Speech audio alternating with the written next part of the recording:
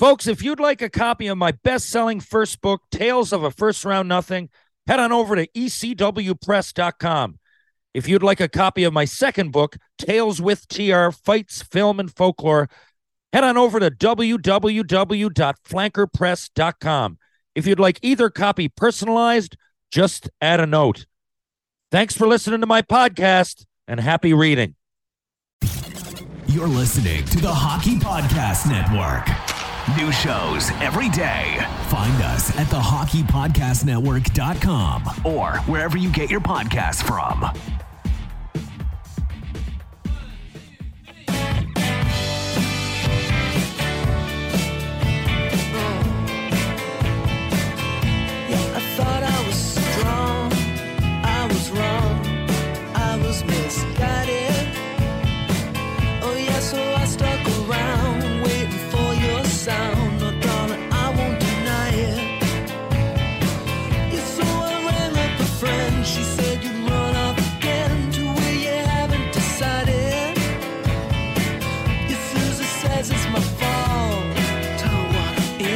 What are you at?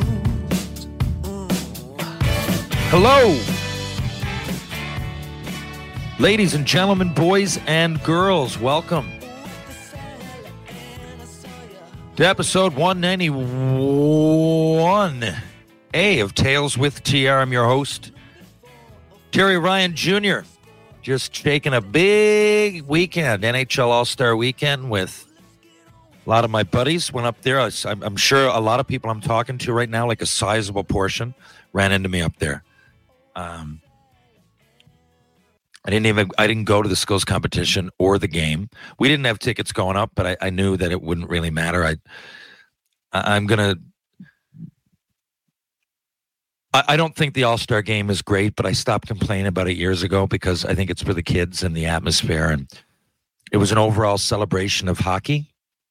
Now, Kucherov out there, for those that watched, he wasn't giving a shit, whatever. I mean, that kind of looked bad. I thought that was a bad optic, but really, it was probably the one flaw I can say about the weekend. I assume the game's going to, going to suck.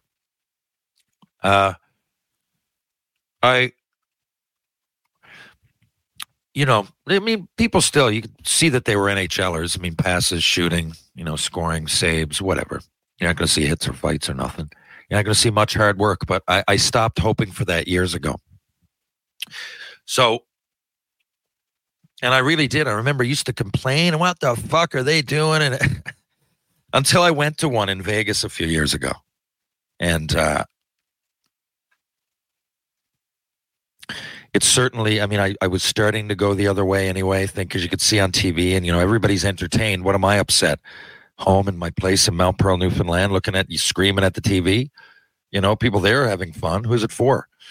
And then I saw it in Vegas, and especially this one in TO. We went up Thursday. The game wasn't until Saturday. And don't get me wrong, we were in and around the arena. We went to events. I hosted an event at Park Avenue. It was awesome.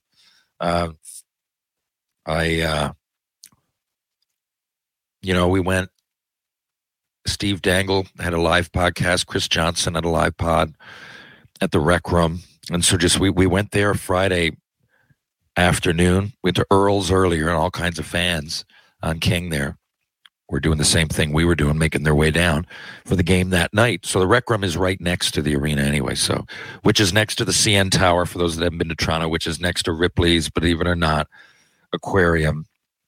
And just about everywhere I hang out in Toronto, Queen Street, King Street West kind of area. Not everywhere I hang out, but a lot of the places I hang out frequent are down around there. So it was a real positive vibe, a loud vibe, a fun, loud vibe. Excuse me. So did I enjoy it? Yes. The game was so secondary. I didn't watch the game until it was on places we were going, but I didn't even really watch it till the next day when we were waiting to get on the flight. Anyway, so I took my dad, my good buddy since childhood, Jeremy Hart. Taran Samwith met us there. We stayed with Sandman. He's been a guest on here. Former Edmonton Oilers, St. John's Maple Leaf. Hamilton Bulldog. I could go on and on. Sandman was a suitcase. Played a long time. But anyway, so we were with him. And then, it was Ryan McDonald, plays Michaels on Shoresy. He hung out with us. Ryan Graham, my good buddy from here. Alex Penner plays Palmer on the Sioux Hunt in Shoresy. He came with us. So those guys were with us consistently the whole weekend. And then every day. And then 2 of the 3 days we were with Max Buffard, who plays JJ Frankie JJ. We were with Sean Thornton. It was great to see Thornty again, man. I saw him briefly in Nashville at Sandman's birthday a few years ago. But that was the first time I'd seen him since we played together in St. John's Maple Leafs. We'd interacted by text or whatever. And I know he told us some funny stories on Chicklets there. And I sent him a message after that. And after he won the Cups, I just hadn't seen him. And until you see somebody and you're shooting the shit in the afternoon, you don't, you know what I mean? What's the word? It's a different kind of catching up, right? Beer or not, now we all happen to have beers or Caesars or whatever in our hand, but I'm not trying to promote alcoholism. It was just different. We drank beers together back in the day. It was nice to have a beer together here. And my dad hadn't seen Thornty since he played here. So that was, what year was it? That was 2000. That was 99, 2000, man. 20 years ago. It was only 25 fucking years ago. And so it was like, and he was real good buddies with Bird Dog. It was like, it was honestly like we picked up right where we left off. It was awesome. And Thornty's been keeping up on me and me on him. Well, me on him more so, especially when it comes to hockey career. But, he knew what's going on. So we didn't have to explain to each other where we were in life. We knew that. It was a lot of old stories. We brought up Bird Dog's story. Said Greg Smith, who I talk about a lot. Bird Dog is the most influential player or friend that he's ever had. I thought that was wild. And he talks about him all the time. I remember him talking about him after the Stanley Cup win. Anyway, so and Hubie Hutton, our good buddy from Newfoundland that moved. His father is one of the biggest hockey legends locally ever. I mean, and had things been different, Hubie's fucking 84, still skating. What had things been different, probably would have gone to play pro somewhere. But in Newfoundland here, there was a great senior league back then. You might hear Alec Faulkner. Alec came out of that. Our first Newfoundlander played for the Detroit Red Wings. Well, Hubie Hutton was a big star in and around that time, in that era. Slightly after Alec, but not much, by a handful of years. And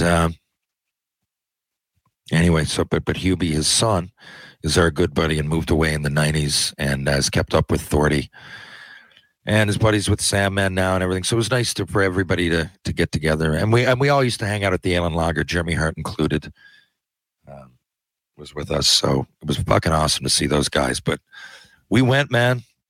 I tell you, the most electric part of the whole weekend, as far as partying, on Friday night, well, Friday and Saturday, but Friday night, we went to what was it called?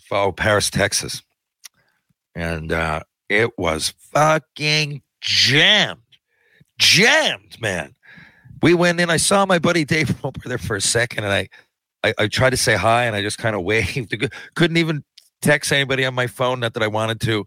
My arms were, it was sardines in there, man. And I, looking over at Rope, I gave him a good wave. He gave me a wink. How you doing, Rope? Great to see you again. He's from Mount Pearl. And then I got up on stage. Yeah, ran into a girl named Katie.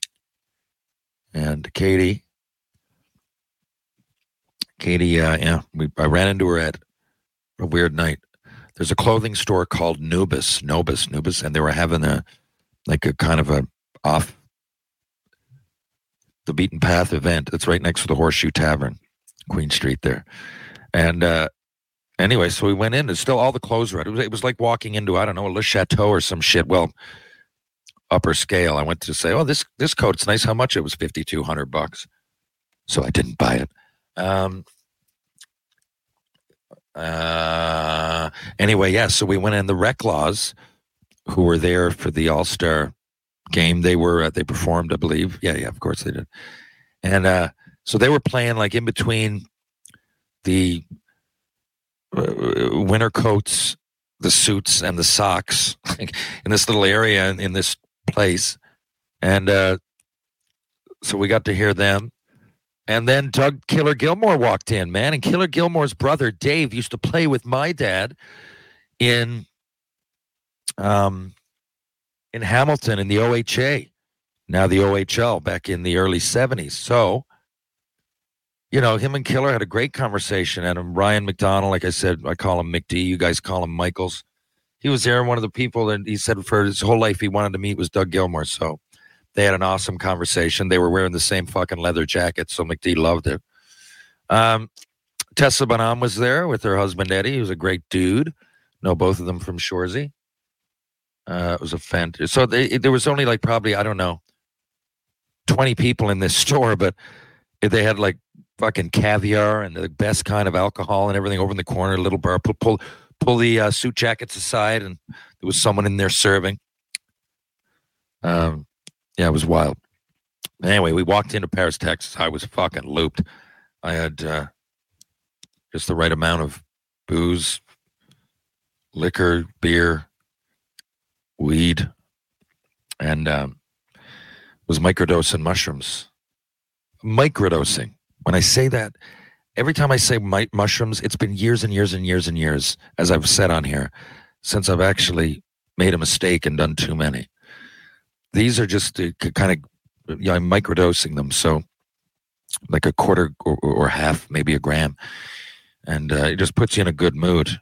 You got to watch it. You don't drink too much because you start not realizing how much you're drinking, but it certainly enhanced the night. We had a fucking great time. We got over there, man. I got right up on the table with the Chiclets guys. Didn't even know they were going to be there, man. It wasn't the place to take out your phone. It was loud and packed. Like you couldn't move. So anyway, I got up on the table with Katie. Thanks again. Can't even remember your last name. And we had a fucking blast. It was good. The boys and Chiclets had the Grey Goose going on and a lot of other things. I just picked that up, and it was the closest thing. Thank you, Mike Grinnell. And Pasha. Anyway, so that was the weekend. So thanks to everybody involved. Ran into a lot of fans of this podcast and of Shoresy. Awesome to talk with each and every one of you guys. And I know you sent me pictures, and I will post them real soon. There's no doubt. But I'm going to wrap this up. What are we at? 11 minutes. 11 minutes. I'm going to Orlando with my daughter on Thursday.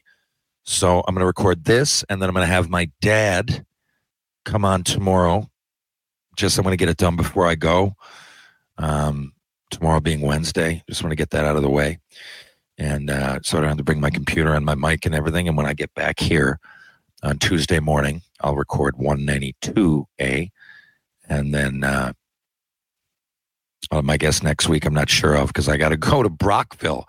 I'm going to Brockville. I get back from Orlando. So I went to Banff. I got back for a day. I left for Toronto. I got back for 2 days. Now I'm leaving for Orlando. When I get back from Orlando on Tuesday, I'll leave Thursday to go to Brockville. That is the case for the next few months. It goes on and on like that. Get back from Brockville, go to, where is it? Oh, Fort St. John. Get back from Fort St. John, go to Halifax. Anyway, it's a good problem to have. It's just really busy, but I don't mind the traveling. What is worse is just the texting and the setting everything up online, man. For something I hate to do, I'm on a phone fucking half dozen hours a day if I'm on it a fucking second. Anyway, at least that, sometimes more. For sakes. Looking for a super offer for Super Bowl 58? Well, DraftKings Sportsbook has you covered. New customers can bet on the big game and turn $5 into $200 instantly in bonus bets. Download the DraftKings Sportsbook app now and use code THPN. New customers can bet $5 to get $200 instantly in bonus bets, only on DraftKings Sportsbook, an official sports betting partner of Super Bowl 58, with promo code THPN. The crown is yours. Gambling problem? Call 1-800-GAMBLER or visit www.1800gambler.net. In New York, call 877-8-HOPE-NY or text HOPE-NY 467-369. In Connecticut, help is available for problem gambling. Call 888-789-7777 or visit ccpg.org. Please play responsibly. On behalf of Boot Hill Casino and Resort in Kansas. 21 plus, age varies by jurisdiction, void in Ontario. Bonus bets expire 168 hours after issuance. See dkng.com/football for eligibility and deposit restrictions, terms, and responsible gambling resources. So that's what I'm going to do. So I'm just going to have Senior on tomorrow. I couldn't believe I heard some questions. There were some stories that I'd never heard on the weekend because I've heard each and every one multiple times. And Senior took some mushrooms too, and at one point he was just telling stories to a pile of balloons in the corner. It was quite amazing. Anyway, so because I find it appropriate, given that I just saw Thordy and I brought up Bird Dog, and Thordy hadn't heard this story. But anyway, as a lot of you know, Greg the Bird Dog Smith has been dead a few years now. I think 4 years. Anyway, he was a tough opponent. My first game played against him, I remember it was in Montreal rookie games, and I went around him to the outside. Well, it was rookie. Leafs versus Habs, rookies. Back in my 5 years of going to NHL camp, 3-year contract, but 2 of those years, right, I wasn't, I wasn't signed. I was in junior. So by the 3rd year of camp, so this would have been my first that I played games in Montreal. I played the playoffs with Fredericton a couple of games a few years before, but this was my first pro eligible year. So if I don't make the Habs this year, I'm getting sent down to the American League, right? Which ended up happening. But so it was Habs versus Leafs rookies, and we went on this mini tour of Northern Ontario. We went to New Liskeard. We went to Timmins. I forget the third place. But anyway, this particular game was in Timmins. And it's actually when I met Thordy, we fought later in the game, but that's not the story. So the story is I was on the bench. Right, I'm next to Jerry Fleming after playing a shift, and I went around Bird to the outside and got a shot. It wasn't a great shot. It was enough that I was on my off wing. I shoot left. Bird was playing his offside. He shoots right. Right? So I was coming down the right wing when I'm playing left, and I was coming in off the wing. I got around him, and it was enough to pull it in and shoot on my forehand. I didn't get a great shot, but enough to like visibly have burned him. Kind of thing. So, well, burn is the wrong word, but definitely beat him wide, okay? There is a difference. Burn, where's your jock strap? I get a great shot on net. But this was, I beat him to the outside for a partial scoring chance, right? So, came to the bench. Jerry Fleming said, I wouldn't do that anymore. I said, why? What did we, go to the other side? I play and do it off my off wing, like from a coaching perspective. Jerry was one of our veterans, like Bird was one of theirs. We were allowed 3 or 4 per team, just to kind of keep to police things out there, I guess. So act as professionals, be an example. So Jerry had played, I think, 10 or 11 games in Montreal, maybe the year before, and played a couple of years in Fredericton, and was a nurse, a lot older than me. Jerry was 30 or 31 at the time, gone to school, UPEI, really unique journey he's got himself. He's 6'7", 230. He was on our side to keep the peace as much as Bird was on their side to do the same. And anyway, he knew Bird. So I didn't know. I knew of the word Bird Dog. I knew Greg Smith. I knew he played. But other than hockey cards, there wasn't this social media. And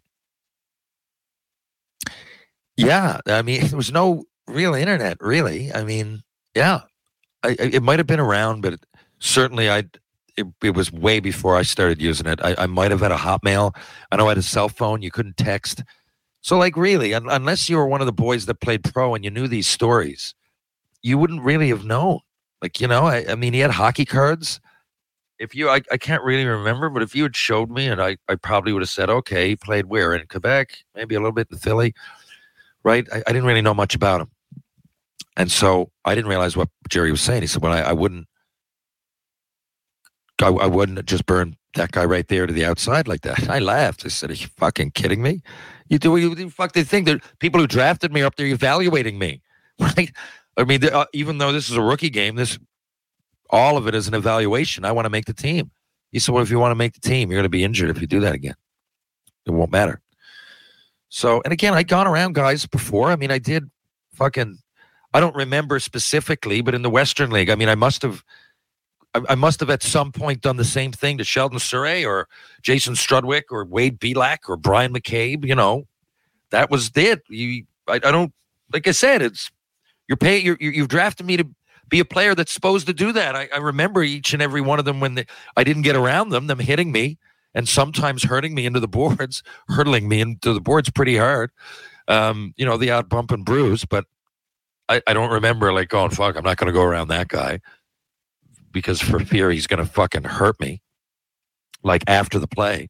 So yeah, during, okay, I'm expecting it. You're a big D, but if so anyway, I try it again, and Bird fucking and this is power play. I remember because it's not often that I would take that route unless I'm swinging and for those that know what I'm talking about. For those that don't, I'll briefly explain it. If I'm coming back in my own zone to break out, I often would stop on the wall, especially back then. Now it's kind of going the other way again, but back then I would stop on the wall, centerman would swing maybe one way. You might fill his lane, you might not. It was more of a static approach breaking out. Someone would be moving. You try to hit them with the puck, but now like a lot of the time everybody's moving, and sometimes even one of the fucking D's. So like once in a while I would come back and just go all the way from the D got it behind the net. I would swing right from my end right over to the other side, and then the other winger would either take my spot or take the centerman, and then each person would fill a slot. Wouldn't happen all the time, especially with a red line. The game was much more static, but I tried it. I liked that approach, so I'd try to do that when I could. It first of all, it gives you a different perspective, and it also, no one really was looking for that back then. So I liked, catch people off guard, whatever, change things up. So anyway, but this particular next time was a power play. And power play, that's totally expected, right? Because they got one fewer player. So power play breakout's different than just a regular breakout. So now, but he gives, and on the power play, I also wouldn't try to force that move because we've got 5, they've got 4. So once I gain the zone, I probably should stop up, wait for everybody to get set, and now start running the power play, right? 99 out of 100, that's what I would do. But I came down, I'm not kidding you, 99 out of 100.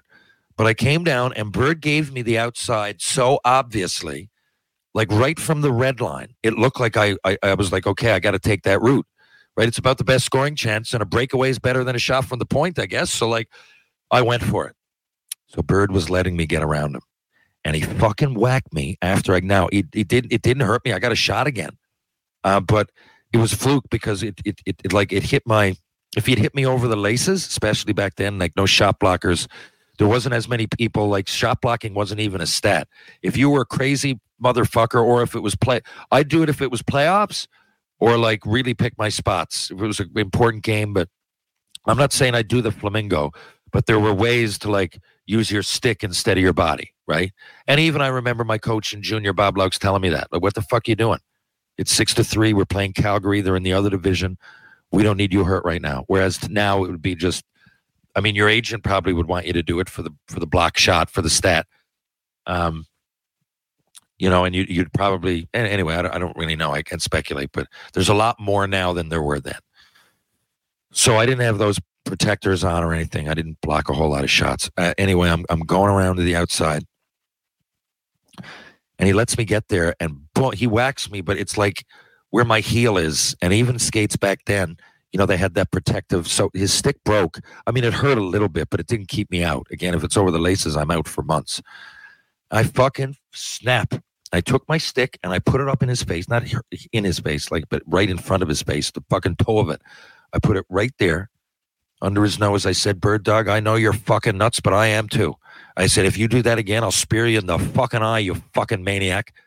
Now, would I have done it? No, I wouldn't have. But because I don't have that ruthless, not spear him in the eye. I'm sure I would have tried something.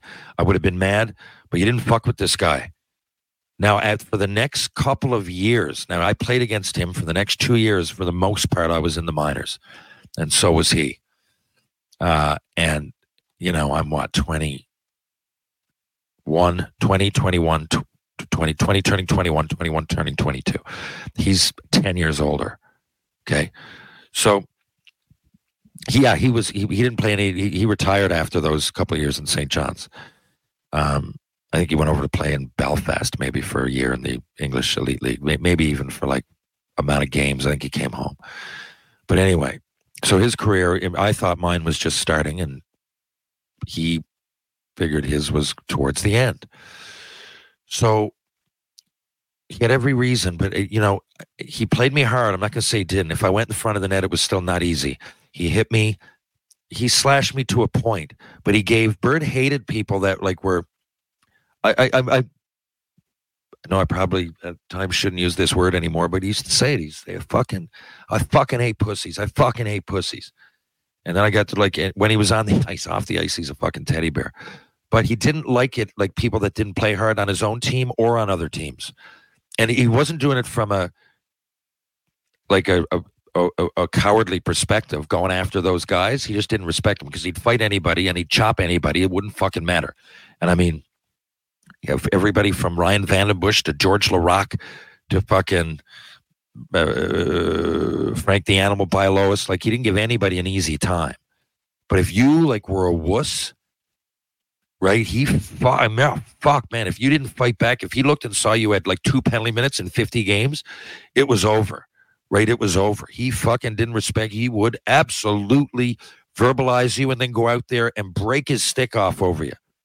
One year it said, I remember reading the Hockey News, and it said there was a plus and minus section at the beginning.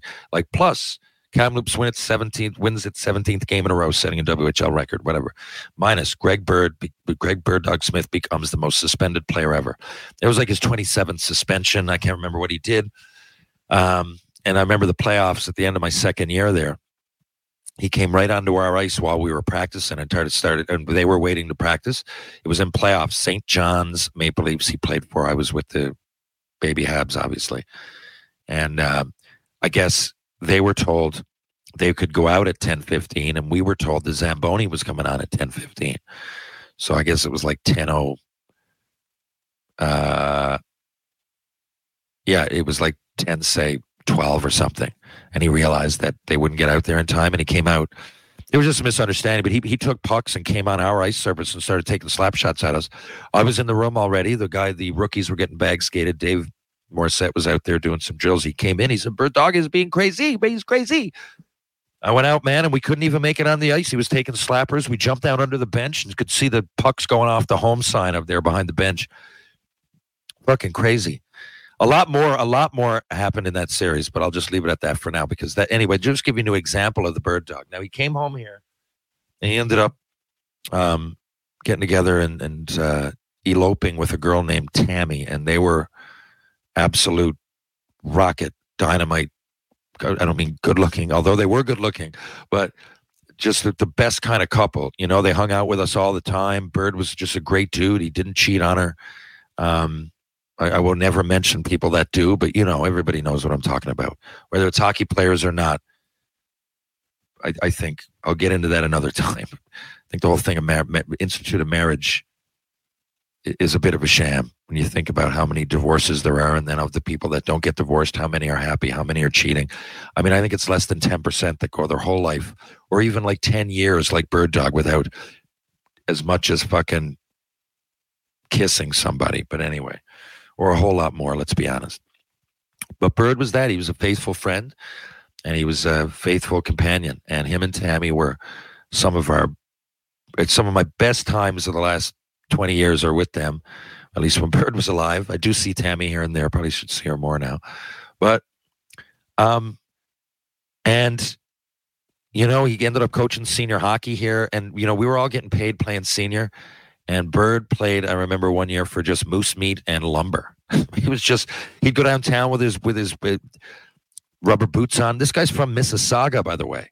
He just came over here and loved it. And he was like an honorary Newfoundlander, and more Newfoundland than any fucking Newfoundlander I know, man. Well, than a lot, I should say. But, Teddy Hitchcock got nothing on fucking Bird Dog Smith. So, about 5 years ago, I guess now, suppose, 4 or 5 years ago, he found out he had prostate cancer. And it was a shitty day, to say the least, man. And he caught it too late. So we know the Bird Dog was going to pass. And he opted, last going off there, and he was getting skinny. And he still came out and played darts while he could, and had beers with the guys. And then last going off, he didn't want to go to the hospital. He just wanted to have the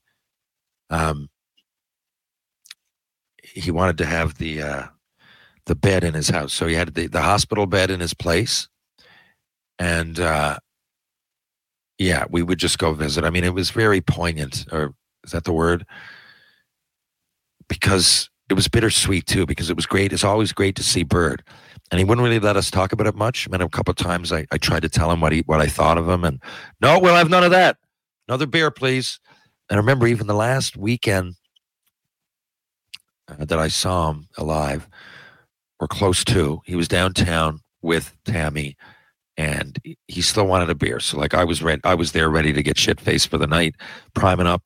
Bird was like hanging on, man. He was skinny, and he was here, and he had his beer. He used to always come down and loved his bars with the boys. Not every bar on George Street. He had his places that he'd go, right? Like the Allen Lager back in the day. He'd go to Green Sleeves, Three Cheers, Kelly's. There was a few more. That was the main gist of where he went. And so he passed not long after. I don't remember how long, but it wasn't long after that. It could have been a matter of days. I don't remember. It certainly was. It wasn't a matter of months. And when it happened, we all went down. And here, I think you might hear the term once in a while, Irish funeral. Well, I don't know what levels. I've gone to wakes here, where Irish wake. I've gone like in the funeral home, and there's a casket open, and people are like drinking around it and telling stories. I mean, it's impossible not to be sad to some degree.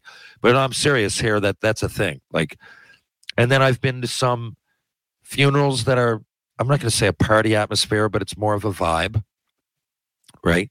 Like a positive vibe. You're sending somebody off, and you listen. If you don't know what I'm talking about, listen to the song Tim Finnegan's Wake. I guess the most Newfoundland popular version would be Great Big Sea. Listen to Tim Finnegan's Wake, okay, by Great Big Sea. It'll put some levity to all of this. And it's a fucking great Newfoundland banger. It's a great song.